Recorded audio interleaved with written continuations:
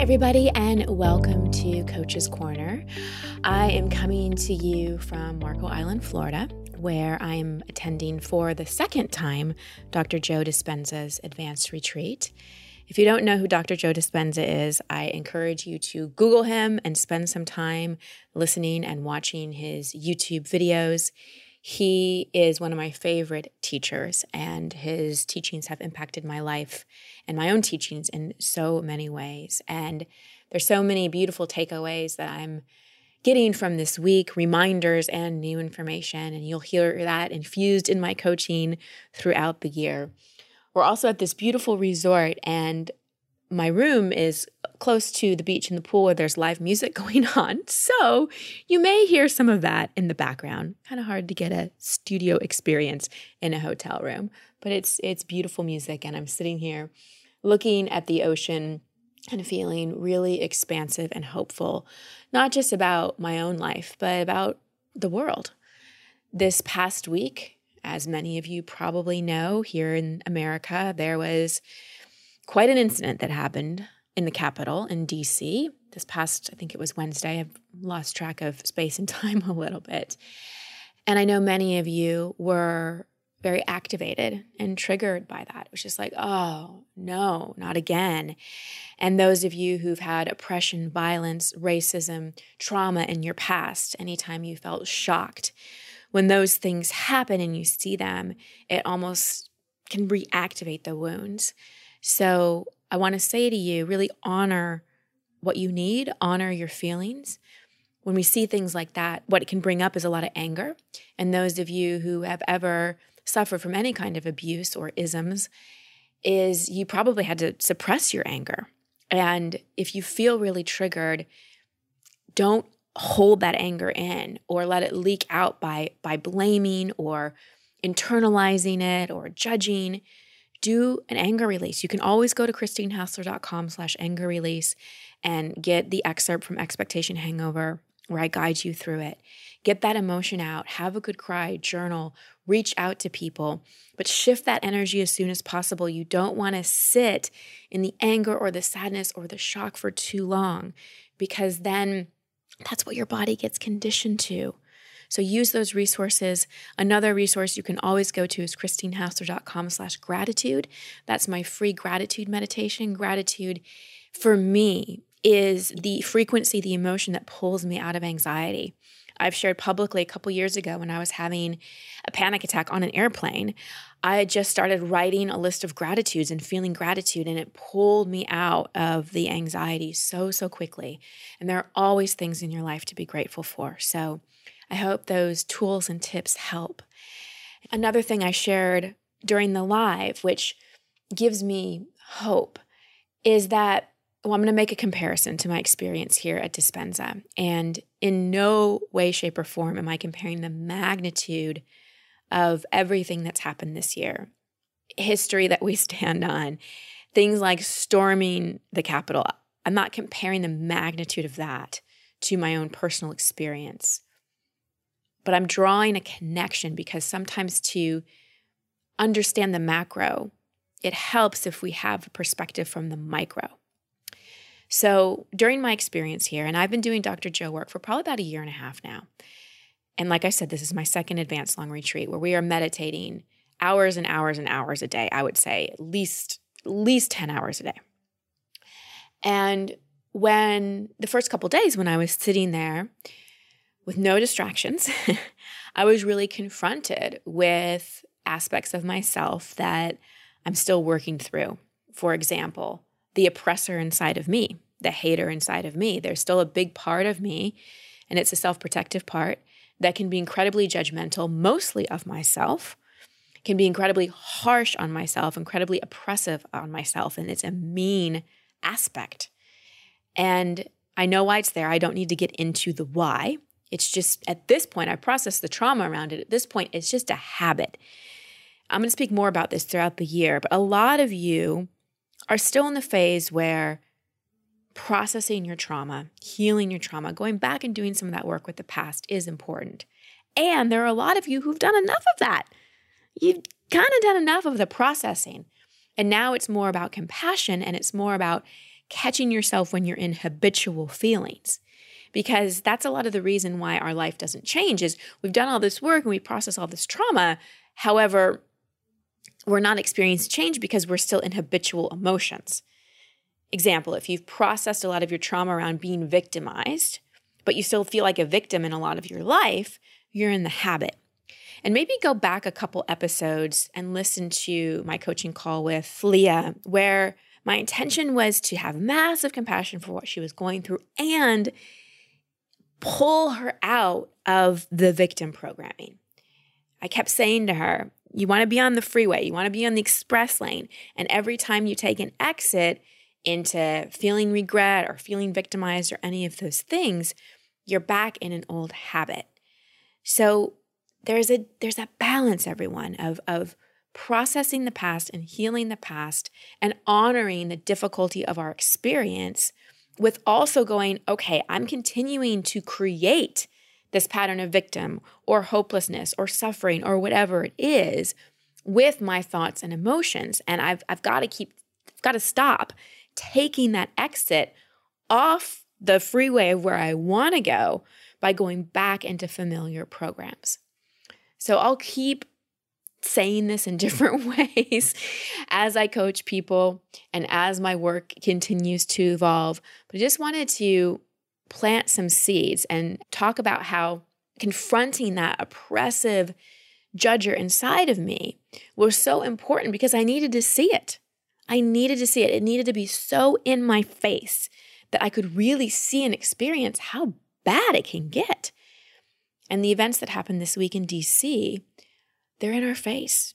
Sometimes we need to see the darkness, the oppression, how bad some things are to be like, whoa, we need to shift this. We need to change this.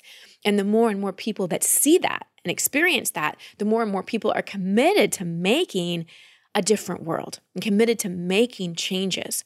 So yes, so much of what we experienced this year is trauma. Go back and listen to my Coach's Corner with Rebecca Tate, where we talk so much about that. So much of what happened Wednesday at the Capitol is just gross and like, oh, it's just like, is this a movie that I'm watching? Oh my gosh! But it's a reality of a certain consciousness. And the other thing that's important to remember is that's not everyone. I really believe in humanity, and especially being at this retreat with 1,300 people. So many people are committed to consciousness and committed to change.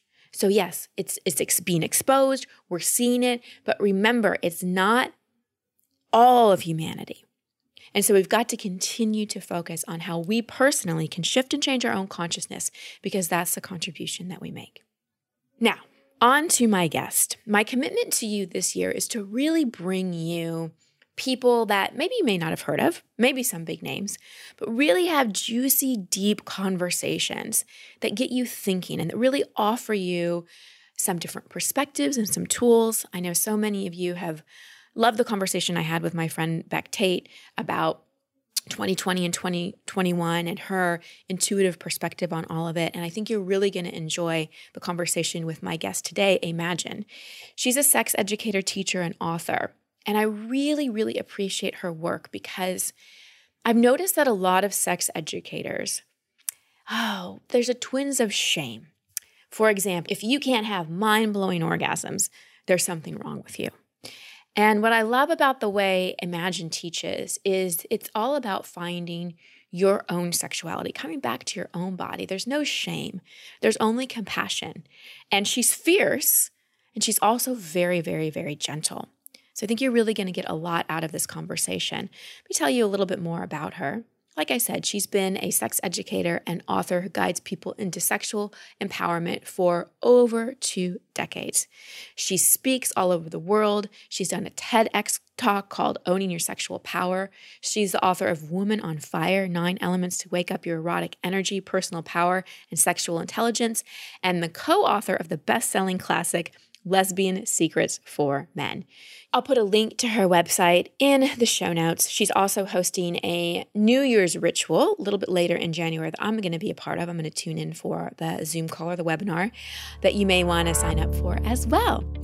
All right, and now on to my conversation with Imagine. Enjoy. Imagine, welcome to the show. I'm so glad to have you joining me today. Thank you. It's so fun to be here. Well, before we started recording, we were chatting a bit, and I was sharing with you how looking at my sexuality and really addressing it was a component I left out of my life for a very long time. I was in the personal development work in my early 20s, therapy long before that, and had focused so much on the emotional, behavioral, mental, spiritual, and had maybe looked at sexual trauma, but really left sexuality out. I thought it kind of just, found its way into other areas of my life, but really never focused on it. And when I started focusing on my sexuality and working with coaches and teachers specifically around it, it was like, whoa, first of all, there's a lot to unpack there. And second, how did I leave this huge part of who I am and my life force out of the equation? And the answer I got to sum it up, was shame. It just wasn't something that I felt comfortable going into. So I'd love to start the conversation with, why do you think so many of us really struggle with sexuality, both our identification with it and really diving into it and understanding how this incredible aspect of ourselves really works and impacts our life? Why do you think it's such a struggle? Yeah, thank you for that. First of all, I want to say that your experience is not unusual. There are, I hear that from women all the time when they come into doing work with me, which is typically really, maybe they get it in their 30s. I think more women do get it in their 40s, 50s, 60s, and beyond even. And, I think there's a lot of reasons for that. I think you definitely hit on one of the biggest. I think most people don't grow up without having been shamed about their sexuality in some way. They've either been shamed about their body, they've been shamed about how they have sex, they've been shamed about their desires, what they're attracted to, who they're attracted to. The list is actually quite long. And, so that's such a huge piece of so many people's experiences. So that's a really big one. And then you couple that with the fact that we have very poor sexuality education. Most people do not get any kind of comprehensive sexuality education. We are still debating that in the United States and certainly in other parts of the world. And so when we don't have the resources that we need, and we don't have someone saying, yeah, this is an important part of your life, it's worth talking about. And, let's have a real conversation about it, not just something salacious or that, relates to pop culture, but something that's actually quite meaningful. When you don't have someone saying that, then people are really left to their own devices to figure it out. And, we've had generations and generations of people doing it that way. And that's actually why I went into this field. I grew up so isolated and really without resources. I was raised by a single dad who was in the military, and he was kind of your typical military guy. And so, I wasn't exactly having, open, non-judgmental conversations about sexuality with my dad. So I think most of us experience that. And, and then there's a point, I think, in most people's lives where they realize, wow, like something about this isn't working. I don't have the pleasure and joy I want to have, or, something's gone really wonky in my relationship or my marriage, and I don't know what to do. A lot of times I think that is what propels people to do something different or to seek out resources. And I think that's the other piece, is that actually a lot of people don't know that there are resources for adults. Even when people ask me what I do, and I say, I say it in different ways depending where I am and what kind of mood I'm in that day. But if I say I'm a sexuality educator, a lot of times the response is, oh, so you work with teenagers. Right. Teaching the birds and the bees kind of thing. Yeah. Right. Because clearly that's the only place for sexuality education. People don't really have a framework for adult sexuality education. So usually I say, no, I actually work with former teenagers who never got the sex education that they needed. Right. So yeah, I think it's lack of resources, lack of education. I think it's shame. It's, sometimes it's religious upbringing or cultural upbringing that, where sexuality is very taboo, or there's very, very narrow ideas about what that gets to look like. Yeah, you're not the only one. And I know, this is airing in January, and I always do a New Year's ritual every year. I'm doing it again this year. I've been doing it for 11 years, this New Year's ritual, which is, I've titled it differently over the years, but what would it mean to have your best sexual year yet? It's like we oftentimes we start the new year with these rituals around planning our lives, setting intentions, all the goals, yeah, making the vision boards, all the things. And so often we leave out sexuality. So I started doing this 11 years ago, and I've done it every year because it gets to be that important. That we get to make space for it too. And is that a ritual people can still sign up for, that you can lead them through? Yeah, it is. Great. Yeah. How would they do that this month? They can go to, good question, amyjogoddard.com. There will be information at amyjogoddard.com, which is the name I am shifting out of, but we are in the process right now. So that, or imagination.com. So we will make sure that you have those links. But yeah, it's I believe it's on Friday the 22nd. So if anyone wants to join us. I love that. And what inspired the name change for you? I've known for a long time that eventually I would change my name. And it's kind of weird when you've published books under a name, and I'm a filmmaker, and there's sort of like a lot of pieces that are kind of in the public eye. But I never felt like Amy Jo really fit me. It never fit me. People shortened it all the time, and I didn't like that. I really didn't like that. And, it just, for me, it was about waiting to really receive the name. I knew it wasn't something I was going to think my way to. It came in a ceremony. It came from more of a spiritual space, and it took a long time. And when it finally came, I was like, really? That gets to be my name? And they were like, oh, I'm sorry. Did you not hear us? Here you go. I love that. Let's run that by you again. So yeah, I've been in a really beautiful shift. There's something really powerful about naming yourself. And so I don't even know what all that journey is going to be yet, but I'm in it right now.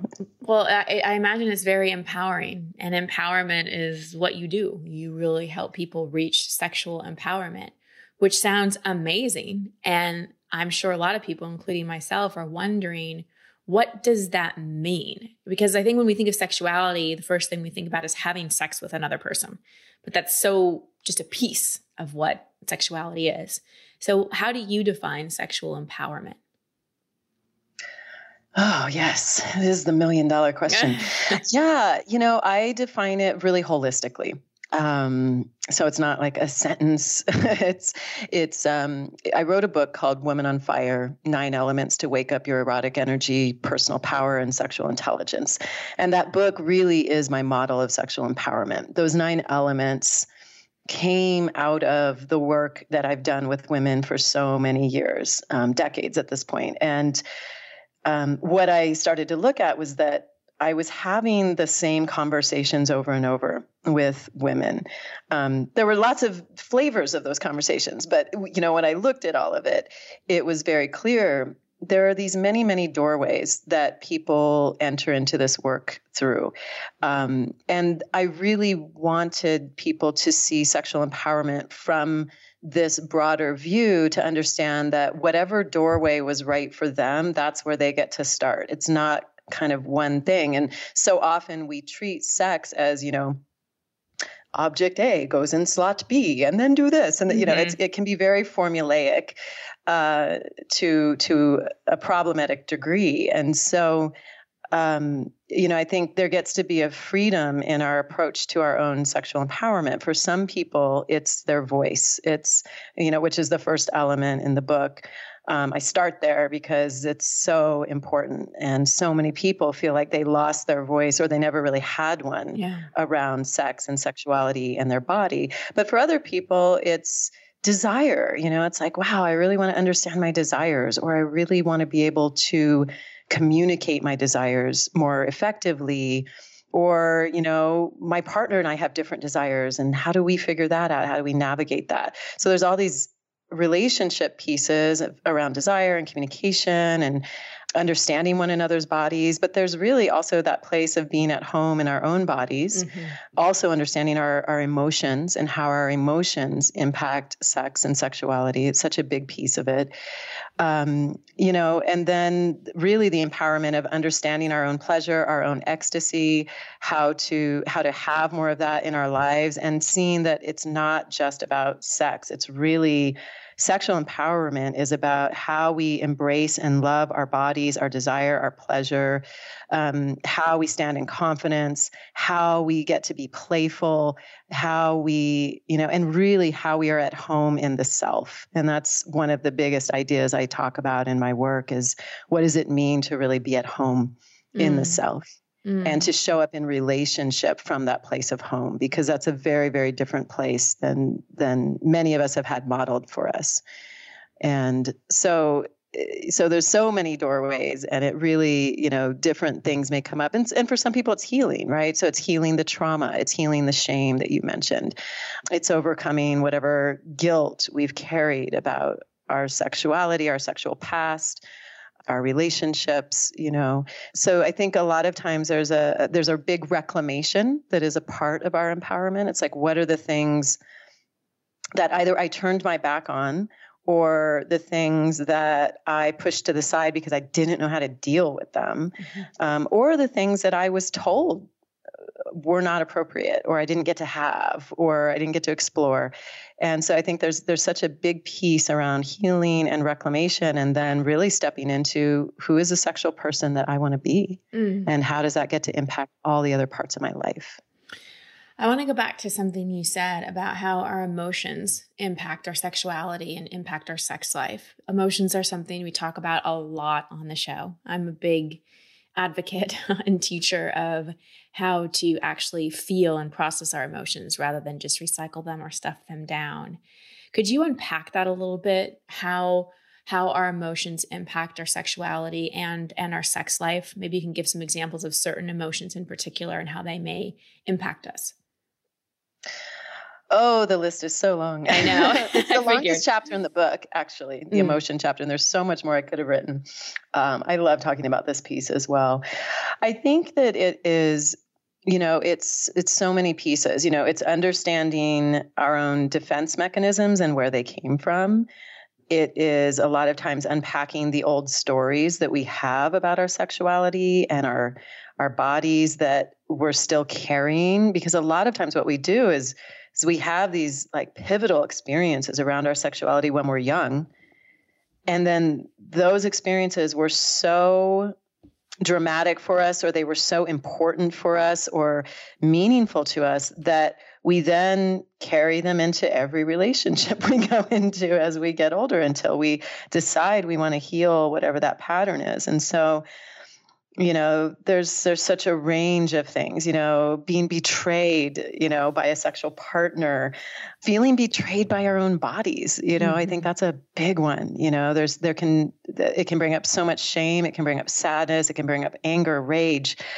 And then a lot of times we're projecting those in our relationships. And so a lot of times it's like our sexual operating system needs to be updated. It's like maybe we're updating ourselves in these other ways, but sometimes we're still in a much more immature place if we haven't done that upgrade in those emotional aspects of our sexuality that we're still holding on to, or we're still carrying resentment about. Yeah. And obviously, like, resentment and anger don't really make for great sex most of the time. I mean, yes, there's a thing about makeup sex, and, there can be like some hotness there, but, in the general rule, like, that's not how we want to be having sex. Right. Right. And so, when we have those unprocessed emotions are physical experiences. We experience emotions through the body.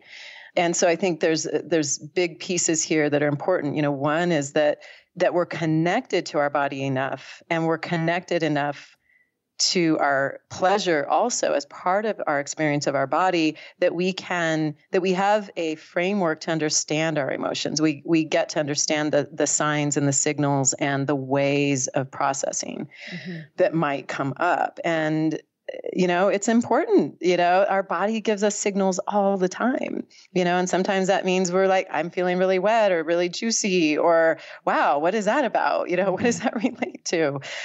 So it's like really being open to listening to our bodies, listening to our genitals, listening to our skin, listening to what we're being told, because we're being given information all the time. Yeah.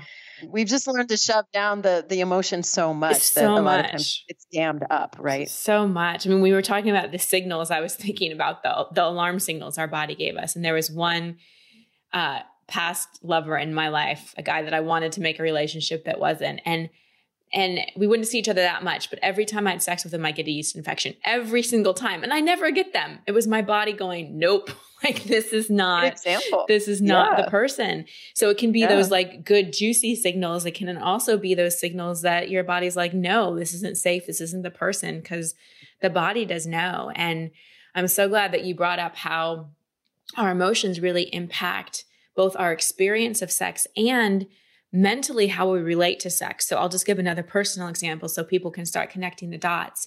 When you mentioned, our body may have betrayed us in some way. And that was my case. I had a lot of physical ailments. I was a really late bloomer, so late to puberty, really behind everybody. So that really influenced my own sexuality, because I felt like everybody else was getting boobs and all the things, and I wasn't. And I was late to that party. So it carried a tremendous amount of shame, a tremendous amount of my body's going to betray me, something goes wrong. And so how it impacted me sexually is one, shame and not really feeling like I could let go, always being self-conscious. And two, fear, like a lot of fear. I'd have massive fear about STDs, even if I was taking every precaution, because I hadn't yet let go of that emotion of something's going to go wrong. Like my body doesn't work, like it's not safe, was kind of the messaging there. And once I started to really unpack that, it was like my physical experience, because there's a physical experience of sex, right? And then there's like the mental, emotional experience of sex. And I know they're hard to separate. But for me, it was helpful to see, wow, this is impacting me on the physical level, but also impacting how I think of sex and how I relate to sex and what comes up for me. Because there's how we are in the act of it. And then there's all the stuff that comes up before, after, all of that can be so difficult to navigate if we haven't gone back and really healed a lot of those core experiences. And I imagine that, and you can confirm this, is you're not just talking about emotion in regards to our sexuality. Like I gave a specific example of my body, but it could be I have unresolved anger at dad for abandoning me. That has nothing to do with necessarily sex, but that can come up in sex. Yes? Oh, sure. Yeah. Because we store emotions that are unprocessed in our body.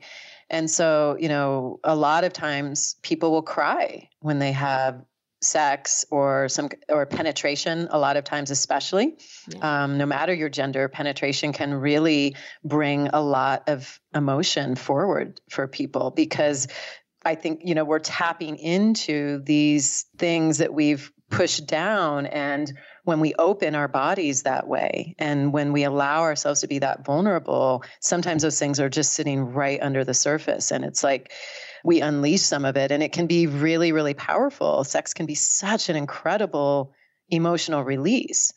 And, I think it's important for people to not be afraid of that and to know that that's normal. It's normal for that to come up. I think sometimes people don't know how to handle it, or partners don't know how to handle it when that kind of emotion does come up during sex. And so sometimes, if you have a caring partner, they'll stop, it's like, oh gosh, we should stop.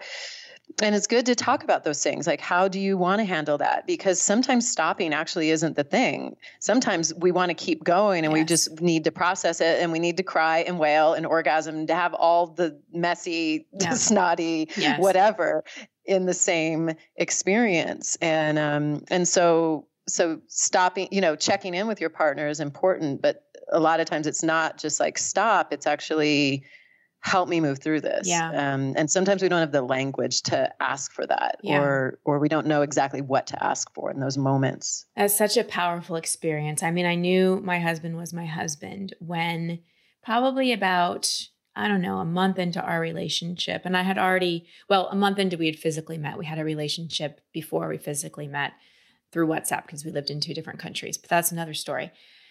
And I had done a lot of work. I had done a lot of sexual somatic healing. I really was intentional about opening up that aspect of my life and deep healing work around that. And we had one experience where we were having sex and that happened. It just, something cracked open and I started sobbing and wailing uncontrollably.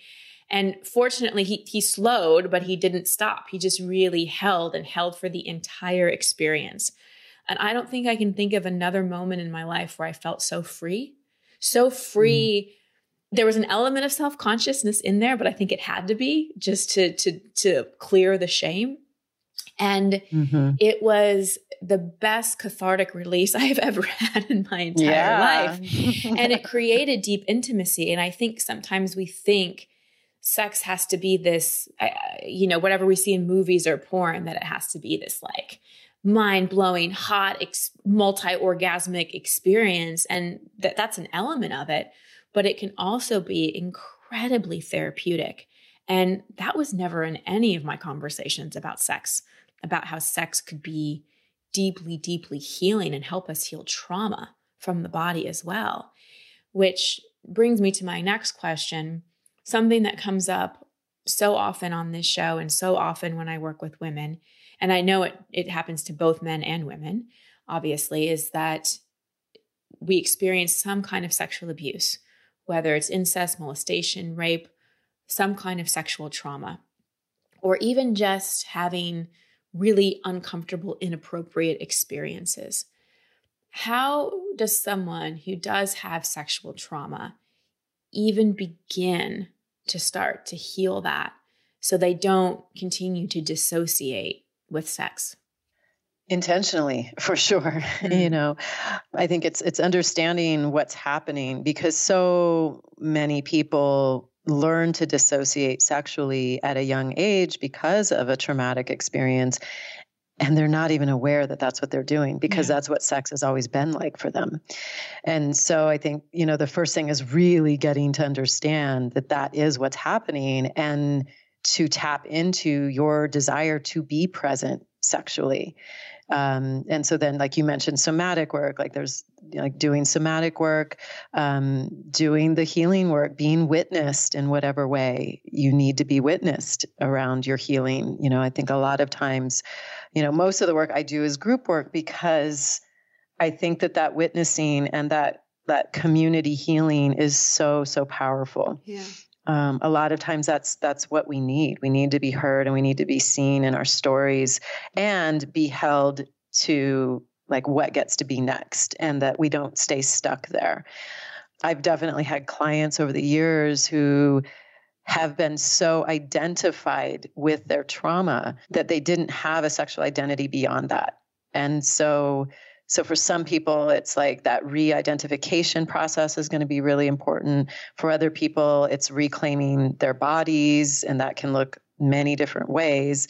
For some people, it's really learning their own pleasure, and the empowerment that comes from understanding their own bodies and really anchoring in that their body is theirs. It's not somebody else's, even if someone took something from them that they were not wanting to give. And so, trauma healing is a complex process. Yes. And it looks different for everyone. But I think no matter what, people need some kind of support. I think having a therapist is really important, especially in early stages when people are raw, when they really need someone who can really be with them in that space.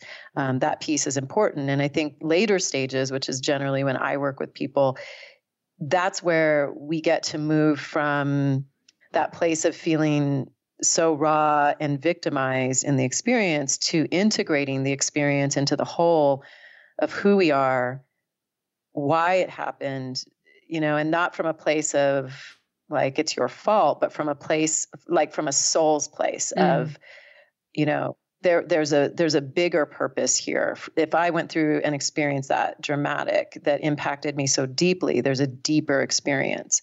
You know, for myself, it led me into my work, you know, and so I'm grateful for the traumas and the really challenging experiences I went through when I was growing up, and I really didn't have resources, because it led me into this work. I wouldn't be sitting here with you today. So for, you know, that's not necessarily the path for everyone, but there's something for everyone there. And so I think those later phases is where that reclamation gets to happen, that that owning of our own power and how we want to show up sexually. And the more sexual skills we build, the more we're able to show up in confidence, the more it feels like ours. And it doesn't feel like we're following the sexuality of someone else. And I think for women, and in particularly for heterosexual women, but I think all women are really socialized to follow the sexuality of men. And sometimes that comes with trauma attached to it. Sometimes it's just they make the moves, they do the initiation, they decide how sex goes, and you just do what they want to do. And it, you know, I've just heard from so many women over the years that they don't feel like sex is for them. And so I think when we make that shift, that this gets to be for me, this isn't just for my partner and what they want, whatever their gender, that's a huge healing moment for people. Absolutely. So how does, I'm just thinking of a woman who may really be relating to this. She may be in partnership for a while, or she may be dating, and she may be in a dynamic where sex really is for the other person. Like it's more about, how do I please this person? How do I do what's right? How do I become even more desire? How do I sexually satisfy the other? So that awareness that we're doing that is the first step. How can we start to shift that so that we do become more empowered? Because I know it probably is difficult to go from thinking sex is for your partner to being sexually empowered and really reclaiming your body, and that sex is for you as well. It's really for both people in the dynamic. How can we start to bridge that gap? Yeah, lots of ways. You know, I think one of the big ways is expanding our ideas of what we think sex is. You know, we all know the story of like what we're taught sex is supposed to be, because we see the same story of sex over and over and over again in every movie, in every book. You know, it's always this idea of, you know, spontaneous desire, right? Like he walks into the room and she shudders, you know, it's like their eyes lock, and like cut to, you know, hot makeout session, cut to naked in bed, having, you know, swinging from the chandelier, mutual orgasms, and now there's world peace. Right. You know, it's like we know what that story is, and it has limited us so much. And you know, I think it limits people of all genders. You know, I don't think a lot of cisgendered men are really thrilled about that story either. I think that it harms all of us. So I think it's really expanding our ideas. You know, that sex is not just intercourse. Sex is a lot of things. You know, I am not a fan of the term foreplay, because I think it's actually a really sexist term, because when you think about what usually falls under that umbrella of foreplay, it tends to be the things that get, you know, people with vulvas off, you know, it tends to be what gets women off. And so what makes that like before the real thing? What makes that not like the main course, so to speak? So I think we get to expand our ideas about sex and then really explore new things, new territory. You know, one of the things that myself and lots of sex educators like to have people do is create a yes, no, maybe list. You know, if you wrote your yes, no, maybe list today, what's on your yes list? You know, and it might be certain sex acts. It might be ways you want to feel. It might be the kinds of relationship experiences you want to have, or sexual experiences you want to have. Like there's a lot of things that could go on that yes list, you know, and that's like, I'm definitely in, right? Like with the right partner or whatever, I'm in for that. You know, the no list is like, these are the things that are off the table for me. This is not hot for me. This is not a yes for me, you know, and you get to have that, and you get to be okay with that, and your partner gets to be okay with that. So I think getting really clear about that and talking with your partner is so helpful. And I think that maybe list is sometimes the most interesting part of it, because the maybe list is, well, I might be curious about this under the right circumstances. Or this makes me really nervous, but maybe someday, or, God, I read this fantasy about this thing one time and I don't even know how I would do it, but it just sounds so like I would love to experience that, So that maybe list is a real place of exploration and possibility. And so I think we're not used to having nuanced conversation about sex like this, where we're really getting into details. It tends to be more like, do you want to? Okay, great. And a lot of times even that doesn't happen. Like just assumptions are made.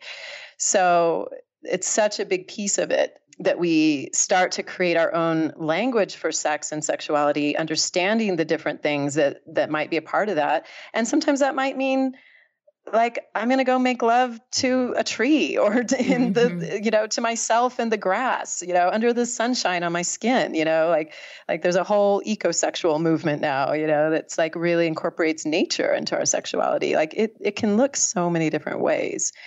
And the more we expose ourselves to the different ways sex can look, the more we have territory that we feel like we can explore. I think a lot of times people just don't even know where to explore. Yeah, I think that was leading to my next question, which is, I mean, you mentioned pleasure many times. And I know when I've talked to women, especially women that are in our Be the Queen program, a big piece of it is self-pleasure, really coming home to your body, coming home to your sexuality, and not, making your turn on dependent on someone else. And one of the questions I get a lot is around self-pleasure, because when people hear self-pleasure, generally they go to masturbation. That's sort of the association. Could you expand our awareness as to what pleasure is and how we start to discover that for ourselves and really make that part of our self-love practice? I mean, I think we can do it every day in our lives, like taking pleasure and joy in the things that we do every day is like, that's a missed opportunity for a lot of folks, because how often are we rushing through a meal? I was guilty of that right before I got on here. I was like, oh man, I had like a meeting pretty close to this. I didn't have much time to eat. So I ate really fast and I didn't get to actually really enjoy my food. How often are we, not pausing to smell the flowers, so to speak, or literally, it's like, I make a habit of, like one of the things I love the most that's so pleasurable to me is wind. Like I love wind. I love the breeze on my face. And if I'm like walking or I'm talking with someone outside and a beautiful breeze comes up, I stop. I've made a rule with myself that I stop and I feel it. I like close my eyes and I just let myself feel that for a moment. And I think so it can be so many moments. It might be different things for different people, but it's like, what are those moments across your day where you can just take full pleasure in something, like be so present with it, and to do it audibly also. I think we get to give ourselves more permission for like, oh my God, this food is so good, or whatever, like to really like relish things, and I think that people have a lot of shame around relishing. It's like, oh, I should feel uncomfortable with that because there's something about pleasure that like we're supposed to keep it under wraps. We're supposed to keep it quiet and secret. And I think that the more of us that actually visibly, audibly, verbally, really show our appreciation for life and our eroticism in the things in life that juice us up, whether it's sexy things or whether it's experiences of our senses, right? Our sensuality is our experience of the world through our senses. So whatever those things are, I think the more of us that do that, the more we create a world that embraces pleasure and sees it as something that is not like, it is not a luxury to feel pleasure. Like it is a necessity. We were not put on this earth to be miserable and unhappy. And then maybe we squeeze in 10 minutes to get ourselves off once a week or once a month or whatever. Like that's that is not what life is for. I'm sure of that. So, we get to really enjoy the pleasure in the things that we do. And that might also be like work, and I think it's like there's pleasure in finding liberation, which, Adrienne Maree Brown wrote about in her book, Pleasure Activism. It's like, we get to experience the pleasure of like fighting for the world that we want, or, like standing for our principles, being in community, laughing with friends. I mean, there's such a range of things that we get to experience pleasure from. And because we're so busy, we're so overscheduled, we're so in a rush, we are missing it. Yeah. We are missing it so often, so much of the time. And I'm guilty of it too. Like I live in the same world. Like I think it's bringing ourselves back to it over and over. And that really translates to our sex life. I know for me, when I really am taking those moments, I love the wind as well. I love the sound of wind through trees and hearing the leaves. I love certain material. Yes. I love music. And the more I'm actually paying attention to that and really like enjoying that and savoring that, or even a hug from my husband, the more alive I am sexually. Because it's like I'm giving awareness and attention, and I'm nurturing my pleasure. And I think that sex has become so much of a getting off thing rather than a pleasurable, sensual activity, that we've in a lot of ways lost connection with that sensual aspect of the human nature because we've been so busy and we've been so desensitized and overstimulated and in our heads. It's so easy to be in our heads. And that's something I hear from so many people, especially women, is they're just in their head during sex. Mm-hmm. They just in their head, thinking about everything from their body to whether they're doing it right to the to-do list for tomorrow. Any tips for getting out of our head, especially during sex? I mean, I think it goes to what you just said. Like we have to do it on the regular. Because if you are in your head overthinking, like not connected to your body all day long, and then suddenly it's the end of the day and you're with your sweetie, wanting to be present sexually and be in your body, that's not an easy transition to make.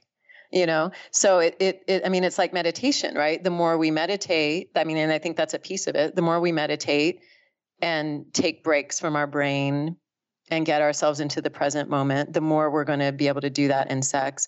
And then I think it's also like, are we taking care of our bodies? Are we working out?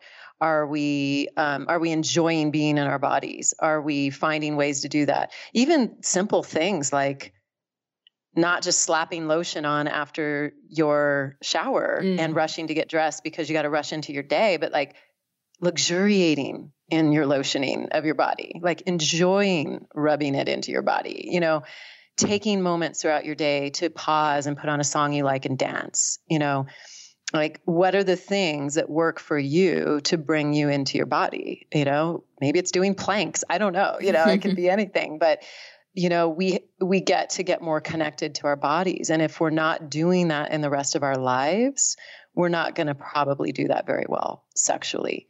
So there's not like a magic way to turn it off, in sex. But I do think some of the same kinds of things can work. Like if we're running a list, like tell your sweetie to pause for a minute, go in the bathroom, jot down your list, like you would do in the middle of the night if you can't sleep. You get up, you write the list, and then you can let it go, right? And so maybe it's like trying things like that to see if that will help. But really, it's about mindfulness and presence and being in our bodies and learning how to do that in all sorts of ways. And sex is going to be magnanimously better if you can do that. Mm-hmm. What about for people who are just coming out of a divorce or a long-term relationship where sex was either kind of robotic or just not there, and are going back into the dating world and are wanting to rediscover and reconnect to their sexuality, but feel intimidated or behind or like they've just dried up? What words of wisdom, because you're so good with this, do you have for people that fall into that group?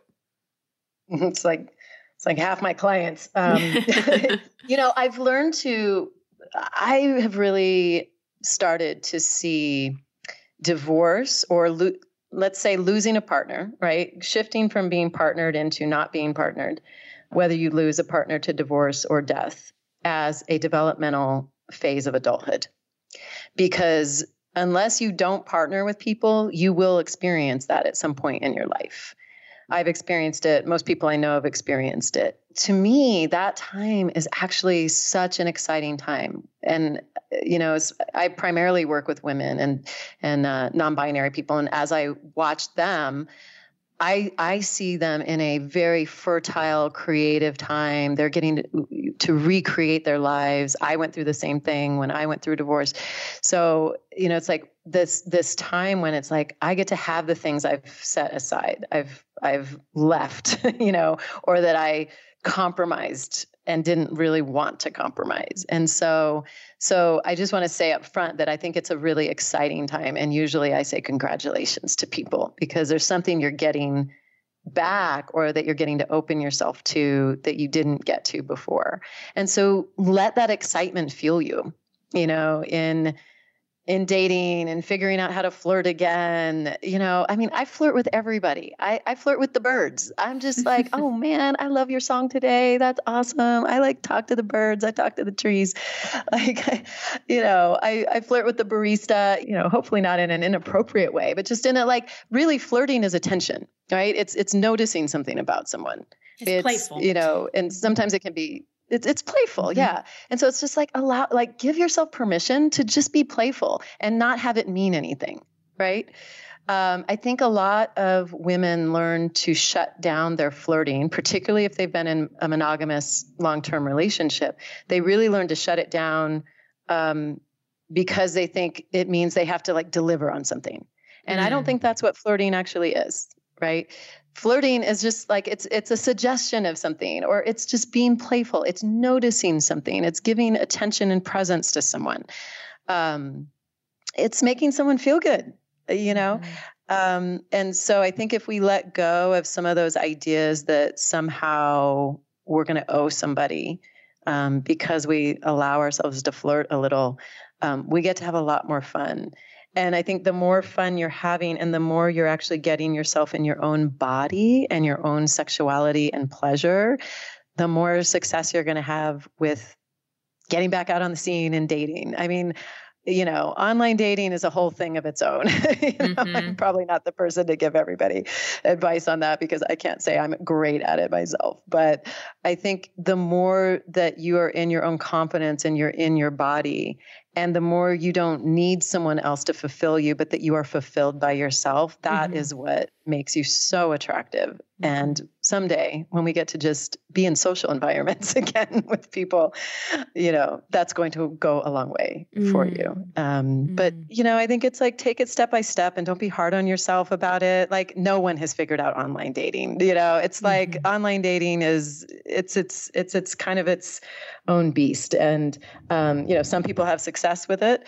I think consistency, like anything, is really important with it, but I don't know anyone during COVID who's done super well with online dating. So I think we're in a little bit of a yeah. I didn't enjoy it very. It was so satisfying to delete my dating apps once I got with my husband. Mm-hmm. It was oh, thank God. I want to talk about transitions. We just talked about the transition from being in monogamous relationship to singlehood. Another transition that I see a lot of, I don't know if I call it a transition, but a change that a lot of women go through is realizing that maybe they don't want to be with men anymore. They find themselves attracted to women. And it's shocking sometimes for some of them. For others, it's oh, this makes a lot of sense.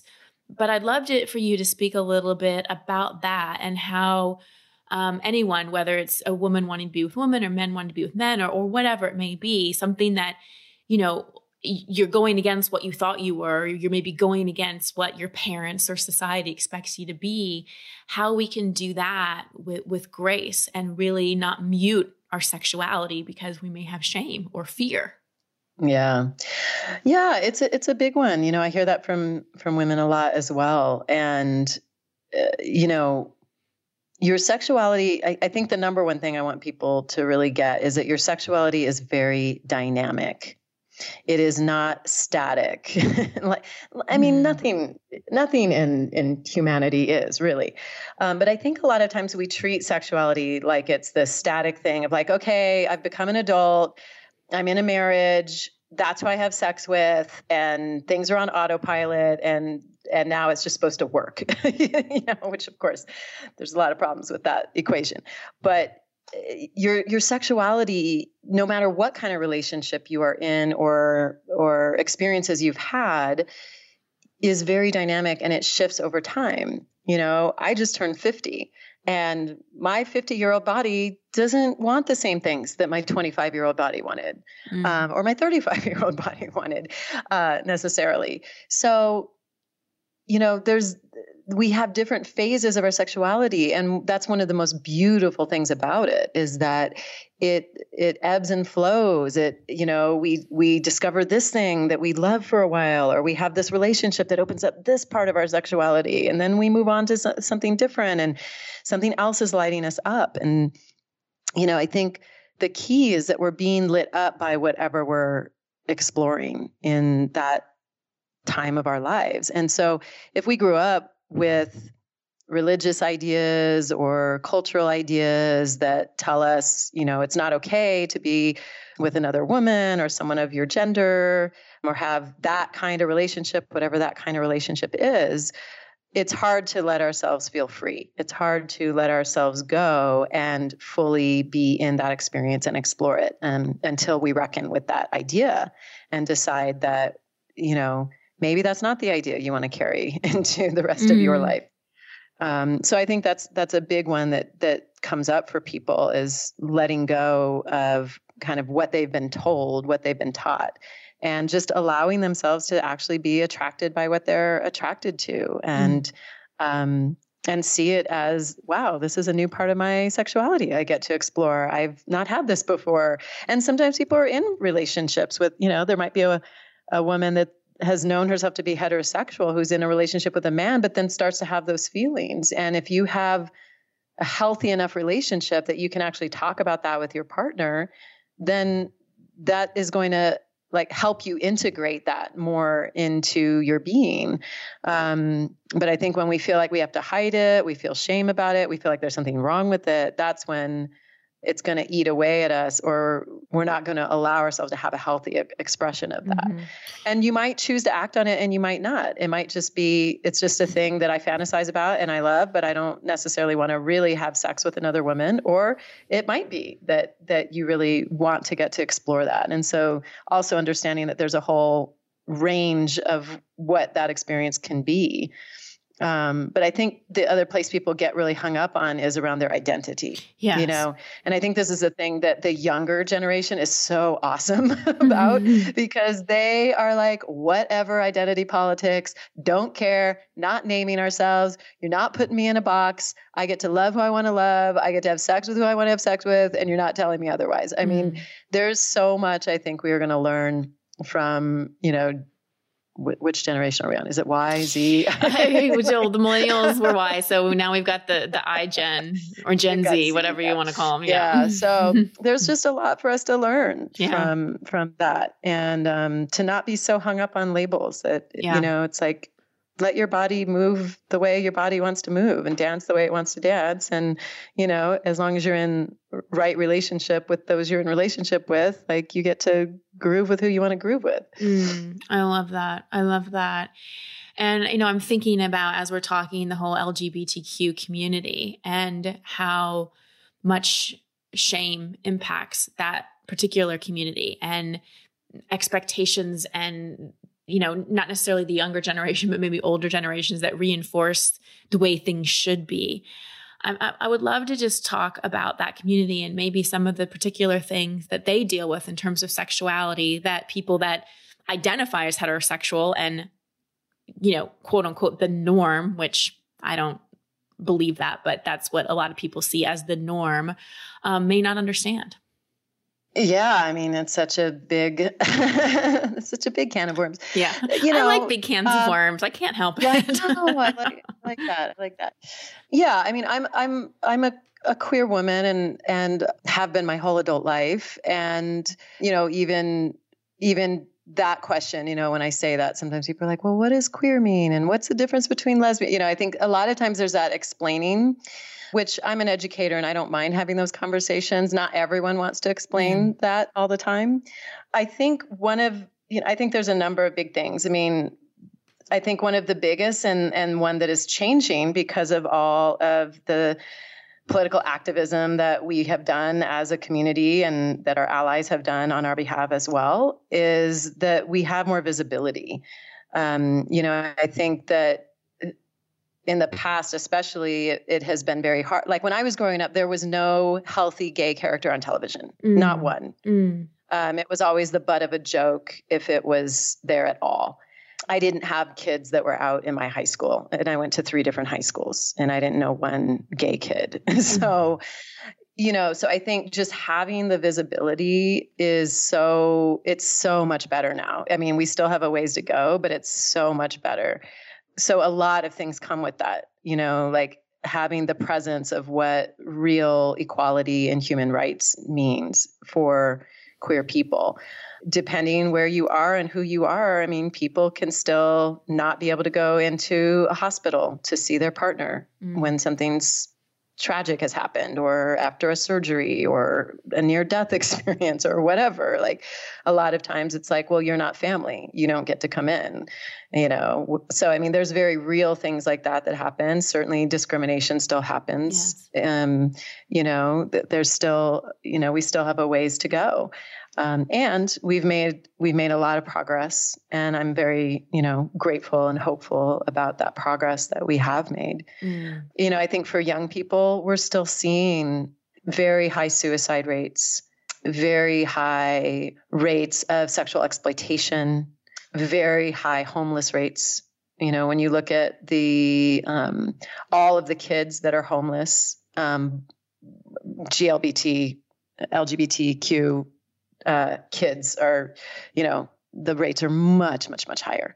So, there's real things for young people, especially. And part of my advocacy has always been for LGBTQ youth because they still face a lot, and I think with the internet, there's more visibility and they're able to find each other and find community more. And there's more online harassment, there's more bullying, so it's like, we've got both, and so there's still really a lot of work to do for, I think for just the world to just be accepting of people and who they are. It's like, we don't all need to be the same. That would be a very boring world. Oh, such a boring world. And I think our own sexual hangups and shame and unprocessed stuff impacts how accepting we are of others. We just project our shame onto others. And oh, yeah. As we start to wrap up here, I want to talk about parents. And we have a lot of parents, a lot of young parents, people that want to become parents. As a parent, how do you nurture your child's sexuality? So many great ways. I mean, there's so many good resources now for this. I think number one is you don't shame your child. And it's hard if you haven't healed your own shame. So let me back that up a step. Heal your own shame, right? Because it's just what you just said. If you as a parent haven't healed your own shame, then you can unwittingly, even if that's really not what you want to do, like you can still project that onto your child. You walk in the room and you see them playing with their genitals and you like scream at them because you just have this knee-jerk reaction rather than like, oh, looks like you're exploring, like it's really like normalizing it. Like, oh, and a lot of the questions I'll get around kids is like, oh, my child is like masturbating in the middle of the living room when there's people present sometimes. And so it's like, yeah. So then the conversation is, you know what, that's a really, that feels good when you touch your body like that, doesn't it? Yeah, it does. Like you can have that conversation. You can normalize the fact that it feels good. Teach them that that's a private act and it's something that they get to do in their room and that they don't do in the middle of the living room, And so like when we can just have those very more matter of fact conversations that aren't like emotionally laden with all of this, with all of our own stuff, I think that's when we create healthy kids. And And that includes teaching them, just like teaching them their body parts, like, oh, that's your vulva, yeah, those are your labia, yeah, those are your testicles. Like that just gets to be a normal thing that they learn. And I think a lot of parents still are teaching their kids these like pet names for their genitals. I was going to ask you about that. That's never made sense to me. I'm like, it's not a hoo-ha. It's a vagina. Like that's what it is. Yeah.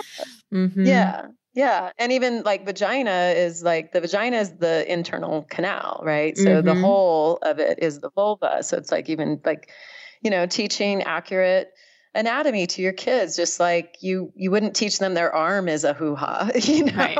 or like their leg, like you call it a leg.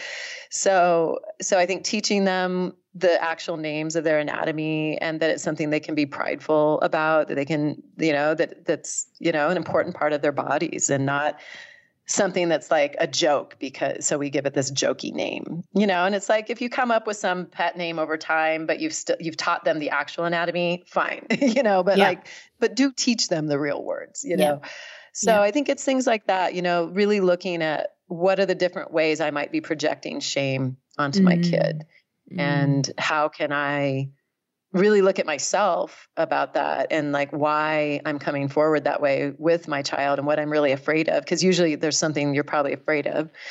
And then what could be a healthier response. And there's some great resources. There's a book called When the Subject is Sex, which is like questions and answers to the most common questions that kids ask, that are age appropriate over time. And so I think like reading a book like that, or, there's lots of podcasts and things now. I'm sure you can find some great interviews with people who focus on early childhood and childhood sexuality, because there's great resources out there and great ways to handle it.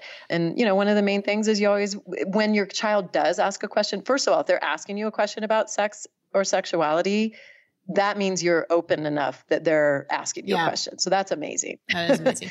And so when they do, like, honor them for that. Wow, I'm so glad you asked me that question. Even if you have no clue what the answer is, first validate. Like, I'm so glad you're asking. You know what? I'm not totally sure about that. Why don't we look it up together? Let's find some information. So you can also teach them that, like, we don't always know the answers, but that we can research it. We can find information, or tell them, I'll come back to you. Let me think about that. And let's talk about that tomorrow, and make sure you do if you say you're going to come back to them. And the book you mentioned was called When the Subject is Sex?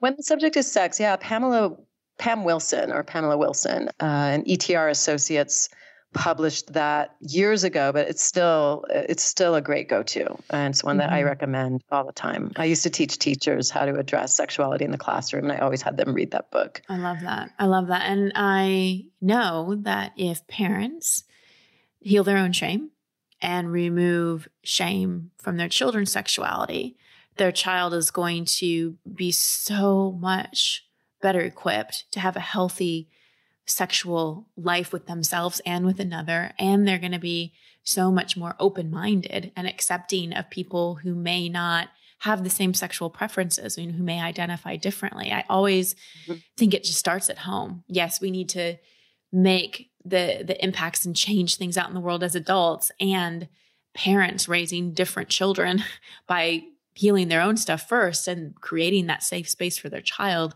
That's where I get excited, because that's where I think so much change can really happen. And we're lucky to have so many open-minded parents. That's what's really amazing about the millennial generation, which now are, the oldest millennials are in their early 40s, is they're raising kids. And they were really the generation to speak up and want equality for all and want a diverse workplace, and really question a lot of the quote unquote norms that were out there in the world. And now that generation is having parents. So it's going to be really cool to see the children of that generation and how they show up in the world. So I get excited about that. Yeah. Yeah. Well, and don't doubt for a moment that you raising your kids that way and you healing your own shame does change the world. Like, absolutely, we are making a better world by doing that. Like, this is that important. It really is. Yeah. Well, the work that you're doing is so incredible. Thank you so much for using your own trauma and your own challenges to become an educator and just such an inspiration for so many people. And what I really get from you is that you create a safe space for people to talk about things that they've probably never talked about. And that's such a gift. So thank you so much for your work. Thank you. Yeah, I loved getting to talk to you about it. Thank you so much for your really insightful questions. And it's such an important part of our lives. We get to have that too. Yes. And please share how people can find you, connect with you, any courses that you have open, because I'm certain that people are going to want more. Yeah. I teach my Fire Woman program, and we are gearing up for our next round of that right now. Like I said, the New Year's ritual is happening. If you just want to like dip a toe in and do a little thing, and then I have an in-person sexual empowerment program that, I've got women who are ready and signed up. And as soon as we can meet in person again, we're going to be doing that. So yeah, the new website is imagination.com, and amyjogoddard.com is sort of like the old hub. So we're kind of right in the middle of our changeover right now. So, but you'll be able to find me at both. But yeah, join the community, and, if you want to join our mailing list and see what we're up to and see how it resonates, please do. And yeah, if you're interested in jumping into some work, write to us. We'll talk to you about it. And the New Year's ritual is for anyone, any gender, any identification. Anyone, all genders. Yep. Amazing. All genders. Everyone's welcome to that. Amazing. Yeah. Thank you so much, Imagine. I had a great conversation with you. And again, thank you for the work that you're doing. Thank you so much, Christine. This was great.